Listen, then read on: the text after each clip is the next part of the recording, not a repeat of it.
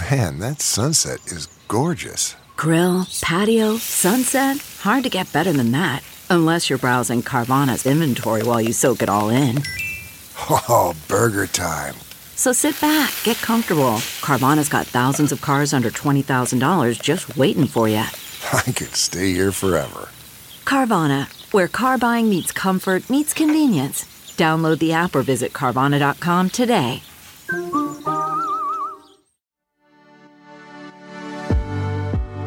My favorite thing about working in healthcare is the people.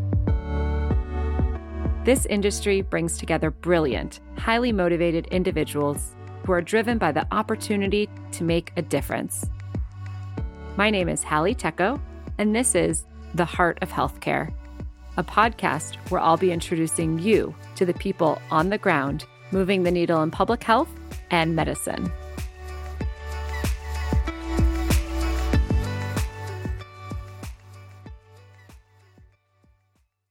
$19,000 children are sold for sex in our community. Traffickers prey on our most vulnerable girls, those who have been abused, homeless, and CPS involved. And for these girls, their most common responses to victimization, things like running away or defending themselves against a perpetrator, are also the most common offenses for which we lock girls up in the juvenile justice system.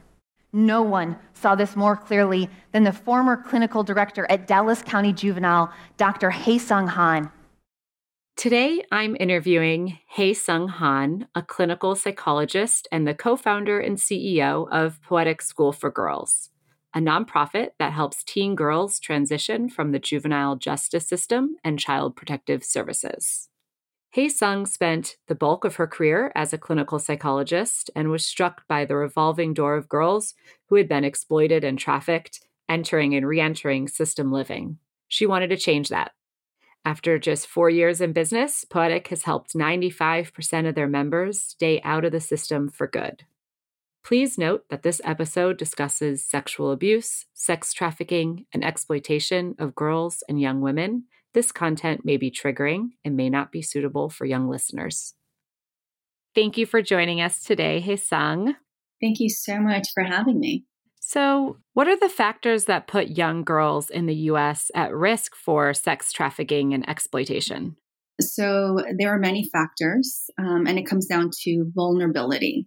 So, traffickers and exploiters, they prey on vulnerability. So, when you think about youth and what makes them vulnerable, oftentimes it's going to be poverty, economic insecurity, homelessness, or being unsheltered, essentially having a lack of family or social supports. Also, what's important is the prior childhood sexual abuse and neglect, and also runaway status, LGBTQ youth, substance use, mental illness. There's just so many different factors that play along into what makes a youth vulnerable. But ultimately, if a youth is unsheltered, if the youth is on a runaway status or a throwaway status, there is a strong risk of being exploited, because there's a stat that more than 90% of those who have been trafficked as minors were at one time runaway kids. So when you think about traffickers in general, they employ a lot of tactics to coerce and induce victims into trafficking situations. And they often tailor to the victim using psychological manipulation, feigning affection. They make promises of economic security or make them economic dependent on them. So there's a lot of factors there, but at the core of it is really being disconnected and also being preyed on for psychological and, just the manipulation part of it.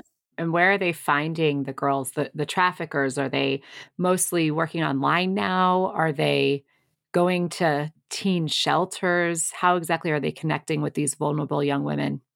All of that. So, you hear stories of traffickers being arrested outside of group homes, juvenile justice systems, foster care systems. But then also right now, it's really simple, because all you need is a smartphone and access to social media. And what I have seen is that traffickers will play the long game. So they would start to befriend minors, pretending that they are similar age peers. They are there, they are consistent. So whenever that youth would fall into hard times or have a conflict within the family, they just have to open their phone, turn on the app. And there is somebody who, says that they see you and they love you, and, their parents don't understand. So really it's that building of support or friendship or, pretending to be in a romantic relationship, waiting for the long game for that youth to leave the home. And how old are these traffickers on average? The traffickers, they could range. You see traffickers that are adults, but then also youth. There are peer-to-peer recruiting that happens all the time. So I wouldn't say that there necessarily is like a standard age, but it's a very, robust and complicated enterprise. And in terms of age, when you think about the age of onset of youth being exploited or trafficked, it's anywhere between 12 to 14 as the average age. These are just kids. I heard your co-founder say that trafficking victims are raped on average 10 to 20 times per night, which is why it's really necessary that your program delivers intensive trauma therapy, weekly group therapy sessions, art therapy, internships for economic opportunities. Tell us about what it takes to help these girls heal from such horrific trauma. Yeah, the process of healing looks different for everyone. So for some, having a licensed therapist and seeing that person weekly is helpful. And for some, having a mentor, an advocate, or a trusted friend is enough. For some, the church or spiritual support is enough. But what I've seen is that, we can't forget the cycle of abuse is bigger than a traumatic incident. So to give you an example, the pattern that I typically see is that of a young girl. She was sexually abused by a family member or a trusted adult. The allegations that she made was not supported by her caregiver, or that the disclosure created such a rupture in her family relationships, ultimately leading to, isolation and alienation and feeling not seen or connected. And then, you layer on abuse. She might be exposed to domestic violence and physical abuse or neglect.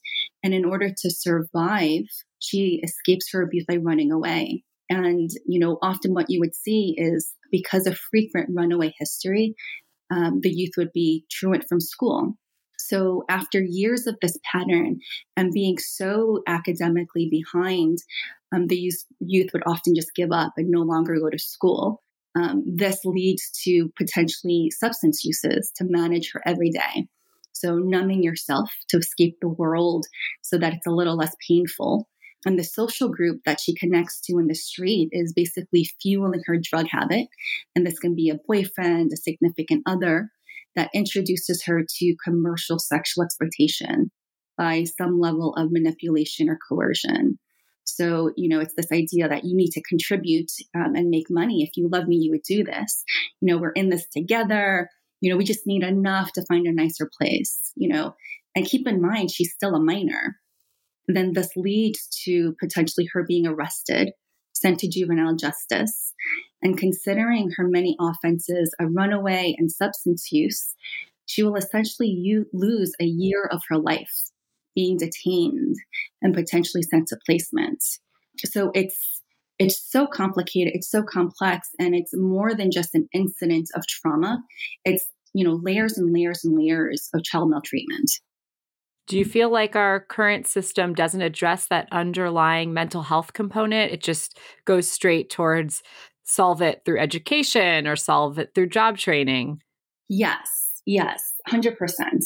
In Texas, we have one of the lowest per capita of mental health spending. Mental health is not emphasized enough. And the impact of stressors in childhood, whether it be in the form of abuse or neglect or racism or just stressors of every day. So to your point, yes, it's often overlooked and it's focused on, if you have a job, then everything is going to be okay. If you have a mentor, an advocate, or friend, that everything is going to be okay. But it's just, it's deeper than that.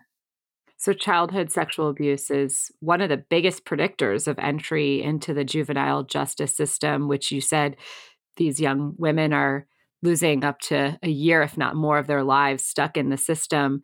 Tell us more about the sexual abuse to prison pipeline that you see.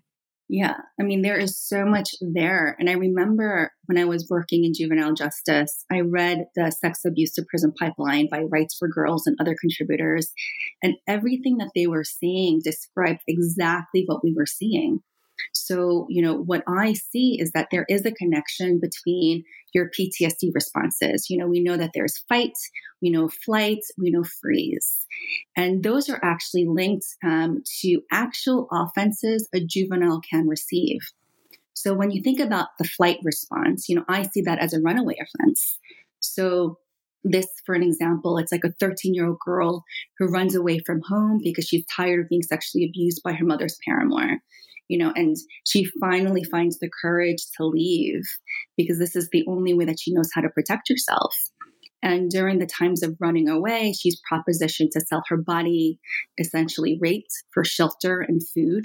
And then that's when she gets picked up by the police and she's charged with a runaway offense. Or when you think about fight, that's an assault offense. And this is seen in a 15-year-old girl that I knew. She was fighting her mom when she was arrested.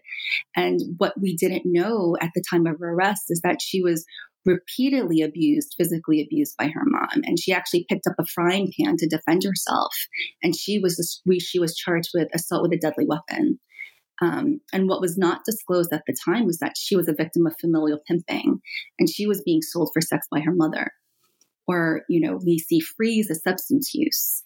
And so, to drive the point a little bit further of child abuse and sex trafficking in juvenile justice, we know the ACE study, the Adverse Childhood Experience study. And we also know that, within the ACE study, they looked at 10 domains of stressors. So physical, emotional, sexual abuse, neglect, household dysfunction, mental illness, incarceration, substance use, and divorce. And so in general, if you have 4 or more ACEs, 4 or more adverse experiences as a child, it impacts your health and your life potential. And if you have 6 or more, it's found to cut 20 years off of your life. So if you look at the research on how ACEs are applied to youth within juvenile justice, they found that that a child with 4 or more ACEs were 12 times more likely to have negative health outcomes. So they would be at risk for substance use, self-harm behaviors, school-related problems, disruptive behavior, and truancy. And then when you dig a little bit deeper and you look at the trends for girls, girls within the juvenile justice system have higher rates of PTSD and comorbid substance use and suicidal ideation. Girls are twice as more likely to report 5 or more ACEs compared to boys. And they are more likely to endorse 4 times more likely of being sexually abused than boys. And so when, the big thing about the sex abuse to prison pipeline is that you look at recidivism, going back into juvenile justice. And research shows that a girl with a history of sexual abuse are 5 times more likely to recidivate within a 12-month period than a girl without sexual abuse history. Out of all the predictors and traditional risk factors, so, they would be like substance use, prior juvenile justice involvement, or even severity of offense, it's found that the history of sexual abuse is a stronger predictor. So basically, childhood sexual abuse is at the epicenter of the issue of trafficking and incarceration of children. Clearly, this is a healthcare problem, but it really feels like in the U.S. we treat this more as a criminal justice issue. Why is that? Why don't we have more of the healthcare providers involved in solving this problem? I think ultimately coming from the lens and the experience of, juvenile justice, I think there is an over-reliance on the incarceration of children, that somehow that is going to fix the problem, when ultimately it is a health issue. It's a health problem. It's a public policy issue. And it also comes down to the failings of the CPS system and education system. Is there any healthcare efforts to support? I mean, obviously it's going to be a multi-pronged approach that we need, and that's what you guys are taking at Poetic, but is there a movement to involve the healthcare system a little more in helping solve some of these early childhood traumas and support the mental health of these young women so they can heal and move on to live productive, happy, healthy lives? Yeah. And I wish that there were more, I think specifically in Texas, but I think more across the country, you're going to see more mandatory trainings on sex trafficking, on how to identify and what to do when you do identify. There's a lot of research that shows that, when a youth or even an adult are in trafficking situations, they make a lot of encounters with hospitals, with ERs, but they're rarely identified. So first is the training to know what to look for in the signs. But then also the difficulty is that I found is that, therapy alone is not the answer. So when you think about therapy, you often think about a 50-minute session every single week. And it's very cost prohibitive. It's expensive if you don't have insurance to find real good quality evidence-based therapy. And, when I had my private practice, I would get referrals for survivors of trafficking. And frankly, 50 minutes a week is not enough.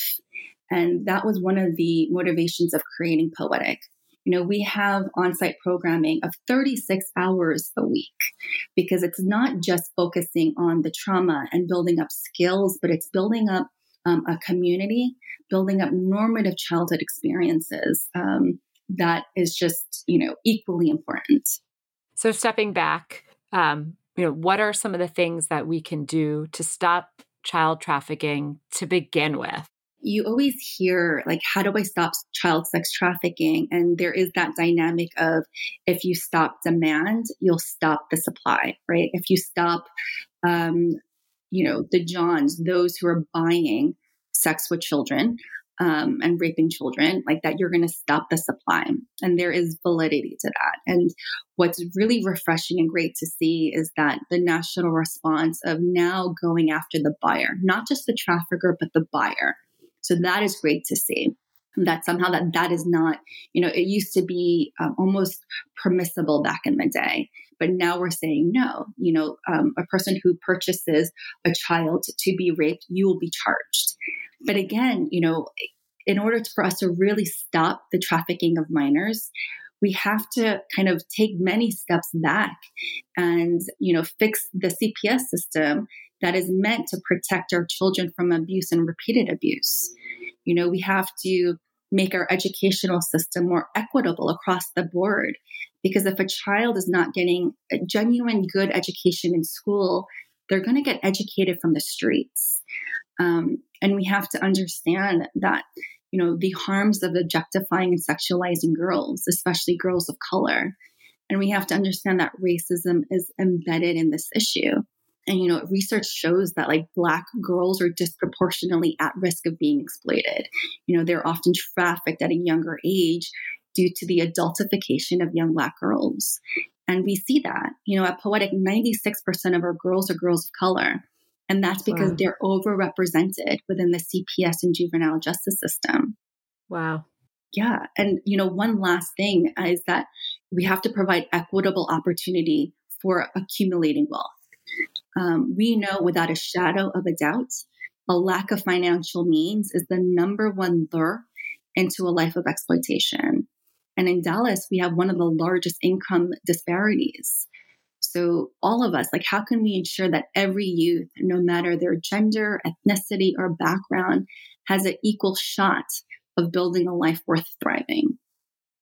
We'll be right back after the break.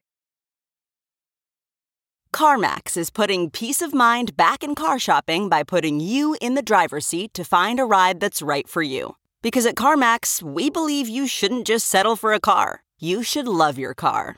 That's why every car we sell is CarMax certified quality, so you can be sure with upfront pricing that's the same for every customer. So don't settle. Find love at first drive and start shopping now at CarMax.com. CarMax, the way car buying should be.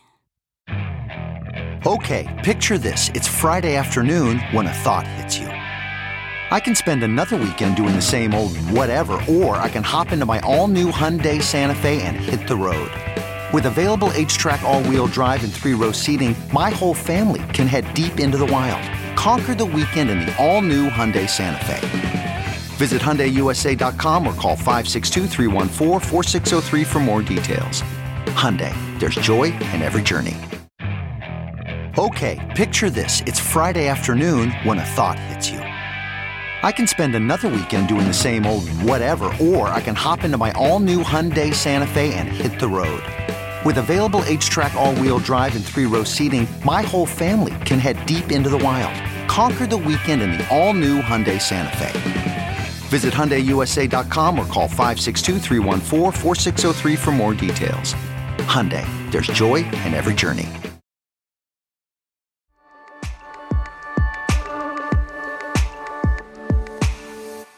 So I read an interview in which you said, "We are not in the business of rescuing anyone. We're in the business of female empowerment and showing the strength, resilience, and power of women united to end the cycle of re-victimization for girls. For us, poetic means your story is not done. It's constantly evolving and improving, all the while persisting forward." I love that. Tell us about your mission and your background, what ultimately led to this work. Yeah. And, that is 100% sincere. And I think if at our core of who we are, we are just brutally honest. And we reject the idea that our youth are in need of rescuing. We're not saving anyone. Poetic is an organization that truly is against the idea of saviorism. And you can see that from the diversity of our staff, of centering the voices of our girls and employing them, and never exploiting their face or their history, their trauma, or their circumstances to elevate our mission or line our pockets. And we fully understand that the reason why the issue of exploitation and trafficking of minors is so prevalent is because of inequity. And like I've mentioned, it is the broken education system and the CPS system and the over-reliance in juvenile justice system. But you can't deny and mistake that racism and sexism and the objectification of girls are all intertwined. And, we really kind of reject this idea of come here, we're going to rescue you and save you. Without us, what is your life? Really what we were intending to do is when I think about my own children and the resources afforded to them, that's all that we're trying to do at Poetic is really fill in the gaps. So we are providing equitable access to education. And this is good, high quality, teacher-led education, therapy, creative expression, and career development. Essentially doing our best to repair what was robbed and taken from our children due to their traumas that they endured at no fault of their own. So kind of just repairing what was robbed from them ultimately. And you guys run a school. Yeah. And you run the therapy. You don't offer housing though, right? They're on their own for housing. Yeah. And there's a lot of housing options within the Dallas community. So we just, the relationships, having real good relationship with those providers are critical. So no housing, but we do have an on-site school, trauma therapy with 24/7 access to support. And that's the other piece. It's going to be very rare if you're in therapy and your therapist is going to be available 24/7. When could you ever text your therapist? But at Poetic, you can. Not only your therapist, but your caseworker. It's kind of ingrained in our culture. And also creative arts therapy. We really believe in the healing powers of creativity. Creativity really is the language of adolescence. So we want to be able to provide a platform for them to grow in that kind of self-expression. And then also the paid internships, because it's important for them to be able to kind of envision a life and a career that inspires them. So we want to be able to offer that in-house. What kind of internships do they have? So there's a lot. So we actually launched our Entrepreneurial Institute, where they learn the fundamentals of business and also being an entrepreneur. So identify a passion, build a business around it, and we're going to give you kind of the know-how and the support to build your business. But we knew that in itself can be very daunting. So in parallel, we launched our own social enterprise because we wanted to model to them what it looks like to start from nothing and create something that's very creative and that you can be passionate about. So we created our own line of handmade stationery. We call it From Discard to Purpose. And, our girls are employed in this social enterprise where they learn how to make paper from discarded items, which ends up being stationery for purchase. But then in addition to that, they are paid to be in every facet of Poetic. So we have those that, are in culinary, that provide meals for our girls. We have interns who are in our development. So, connecting with our donors or saying our thank you cards or even our social media, everything is really centered on the voices and opinions of our girls. So you're trained as a forensic psychologist, and I have to know, how does this differ from traditional psychology? Yeah. So I received my master's and doctorate in clinical psychology. So we already know, within clinical psychology, you're applying psychological principles to the treatment and diagnosis of human behavior and functioning. But I wanted to specialize in forensic psychology specific to child maltreatment. So I did my fellowship at Hackensack University Medical Center in New Jersey at their Audrey Hepburn Children's House. And I would conduct psychological evaluations in children involved with CPS and do, conduct evaluations to assess parental capacity, risk evaluations, concerns of child maltreatment. So basically, the difference between clinical psychology and forensic psychology is that you're answering, legal questions for attorneys and judges. And kind of providing a different view, an objective view of assessments. And you were doing that before you started Poetic professionally. Yeah. What's interesting is that I thought that I was kind of on this road as a forensic psychologist because, being able to properly assess, and kind of speak on behalf of a youth or a child who might not have the words, there was something very empowering about that. But, my husband comes home one day and says, "Oh, guess what? We're moving to Texas." We were living in New Jersey at that time. And that was a shock to me in my career. So when we moved to Texas, the only job I applied to at that time was at Dallas County Juvenile Department. So in 2014, I had the privilege of serving as the first clinical director. They were building an RTC, a residential treatment center within the juvenile department to provide long-term treatment for girls who've experienced complex trauma in Dallas. And prior to this RTC, if you were a girl and adjudicated in need of long-term treatment, you were sent out of state. So the Dallas community came together. They raised around $8-9 million to ensure that our girls can find treatment closer to home. What was interesting is that, having all the resources given to you and all the trust given to you to build a treatment program, that was rooted in evidence-based practices. We had, really leaders in the field of sex trafficking come to Dallas, train our staff. So we had gems from New York come, My Life, My Choice from Boston come. It was phenomenal to be taught and to be led by those who, have been working in this field for such a long time. And so when we built our treatment program, trained our staff, the girls that came into the RTC, they thrived in this environment.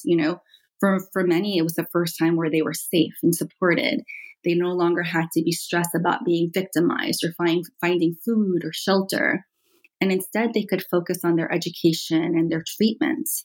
And after we had the first groups of girls successfully discharged, I would hear back from many of them. And within a matter of months, they would run away from home, be truant from school, be exploited and trafficked all over again. Because essentially it came down to kids adapt. They adapted to the safety and structure at the RTC. And without that same level of support, they adapted to the community around them. And one pivotal moment is one night I was scrolling through social media and I followed the National Center for Missing and Exploited Children. And staring back at me was a girl, one of our first residents at the RTC. She was, so creative, and she was just a born leader. And one marked difference in her appearance was that now she had a male's name tattooed across her forehead, which is Wow. the branding of, somebody being trafficked. And could you, like, I just, my heart stopped. Like, and that was a career pivotal moment where I knew that, was I doing more harm? And I wasn't doing enough. And so I left the stability of a county job and created Poetic with my co-founder, Jennifer Tinker. And from the very beginning, we wanted to be very intentional of ending the cycle of revictimization, that this was not going to be just a therapy program or a case management program or an advocate program. Like, what are the underlying factors that we see systemically in Dallas and all across the country? And what do we need to do? And that is why our program is as comprehensive as it is. Like, you really need all 4 systems to be effective. And what our outcomes have showed in just 4 years as a nonprofit, 97.5% of our girls avoid returning to the juvenile justice system. I think the national average is around like 50%. 100% of our girls that come to us, they complete probation successfully. And typically a girl that comes to us are around 2 to 3 grade levels behind similar age peers. And instead now they're receiving individualized education and earning their high school diploma. And, to go back to that girl that I saw on social media, a year after Poetic was created, she found us and she came to us to receive services in our trauma therapy center in our school. And in 2019, she was part of our very first graduating class at our school for girls. Awesome. And to see her like walk across the stage, get her high school diploma, like that in itself was just like, I could die right there. Like that was so incredibly meaningful. And really, that's what we do day in and day out with our phenomenal staff. We just merely provide a platform. Amazing. So when on my honeymoon, I made the mistake of reading A Stolen Life, which is the book about J.C. Dugard and how she was kidnapped and held hostage by her rapist for, was like 20 years. And it ruined my entire honeymoon. I was so depressed and sad from reading this story. And you work with these sort of heavy stories every single day. How do you detach from work when you need to be with your family, given just the harrowing realities of the world that you're exposed to at work? Yeah. I think that's the biggest question, especially for any therapist working in trauma or anybody that, it's the issue of vicarious trauma. And it irks me when people are like, just go to yoga or just, have a cup of coffee. Like it's more than that. And I think ultimately, we were intentional in building Poetic where we put culture first because we knew that the burnout rate was so significant for any kind of service provider. And we knew that in order for us to be successful, we had to prioritize our staff and our staff's well-being. So, we are made up of a phenomenal team of empowered women. We are all diverse, and many of us are mothers. And so all of that comes into play in our organization. The expectation that somehow you detach yourself as a mom to be a working mom is, ridiculous. So oftentimes you would see, our own kids coming with us to Poetic because, or the flexibility of kind of, you need to take care of you, like your health, your mental health, your family, and know that your team at Poetic has your back so that we can be present and genuine with the girls that we serve because we are a support to them and their family 24/7.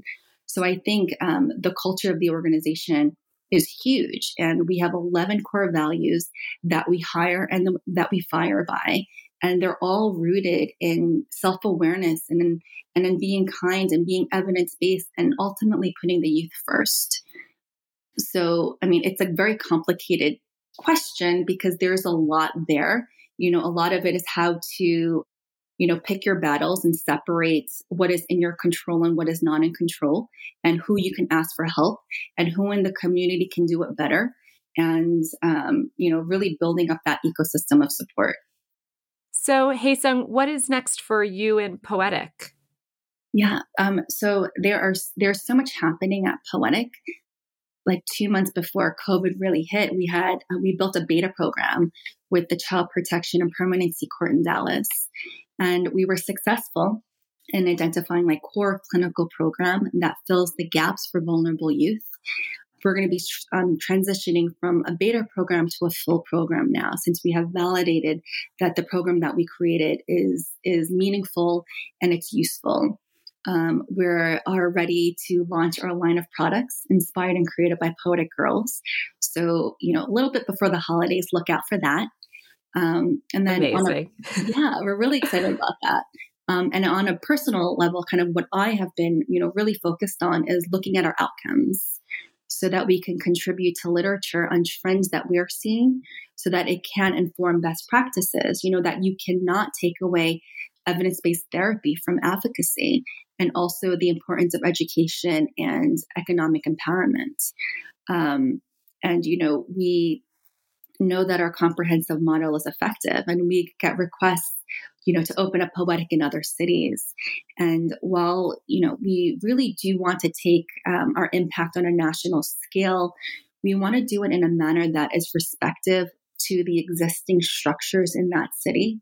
So we are looking at ways to share our insights and knowledge to empower those already doing the work. Awesome. And other than looking out for the Poetic products that should be great stocking stuffers, yes. How else can people support your work? As a nonprofit, we rely on the generosity of people who are moved by our mission and they want to invest in the impact that we are making. So I encourage, reach out, donate your time, your skills, your gifts to Poetic, and really join our movement. It truly is a movement to end the cycle of re-victimization of youth. Amazing. I am a proud donor to Poetic. Yes, and we are so fortunate. Thank you so much. Thank you for everything that you do for these young girls. They will be on my mind as they learn and grow through you guys. And I can't wait to get more updates on all the things that you guys are able to accomplish. Thank you so much for sharing your story and your wisdom on such an important topic. Thank you for this opportunity and giving me a platform to be able to share our mission and just your continued support. Thank you so much. Thank you for listening to the Heart of Healthcare podcast. If you liked today's show, be sure to subscribe, leave a review on Apple Podcasts, follow us on social, and tell all your friends to listen. The Heart of Healthcare with Hallie Tecco is a product of Offscript Media. Our executive producers are Holly Tecco and Matthew Zachary. Our senior producers are Brianna Seely and Andrew McDowell. It is mixed and edited by Brianna Seely. Our music is by Utah. For advertising and media inquiries, email media@offscript.com. Hit us up at contact@offscript.com to share comments, feedback, and make recommendations. For more information, visit offscript.com. That's offscript, no T.com.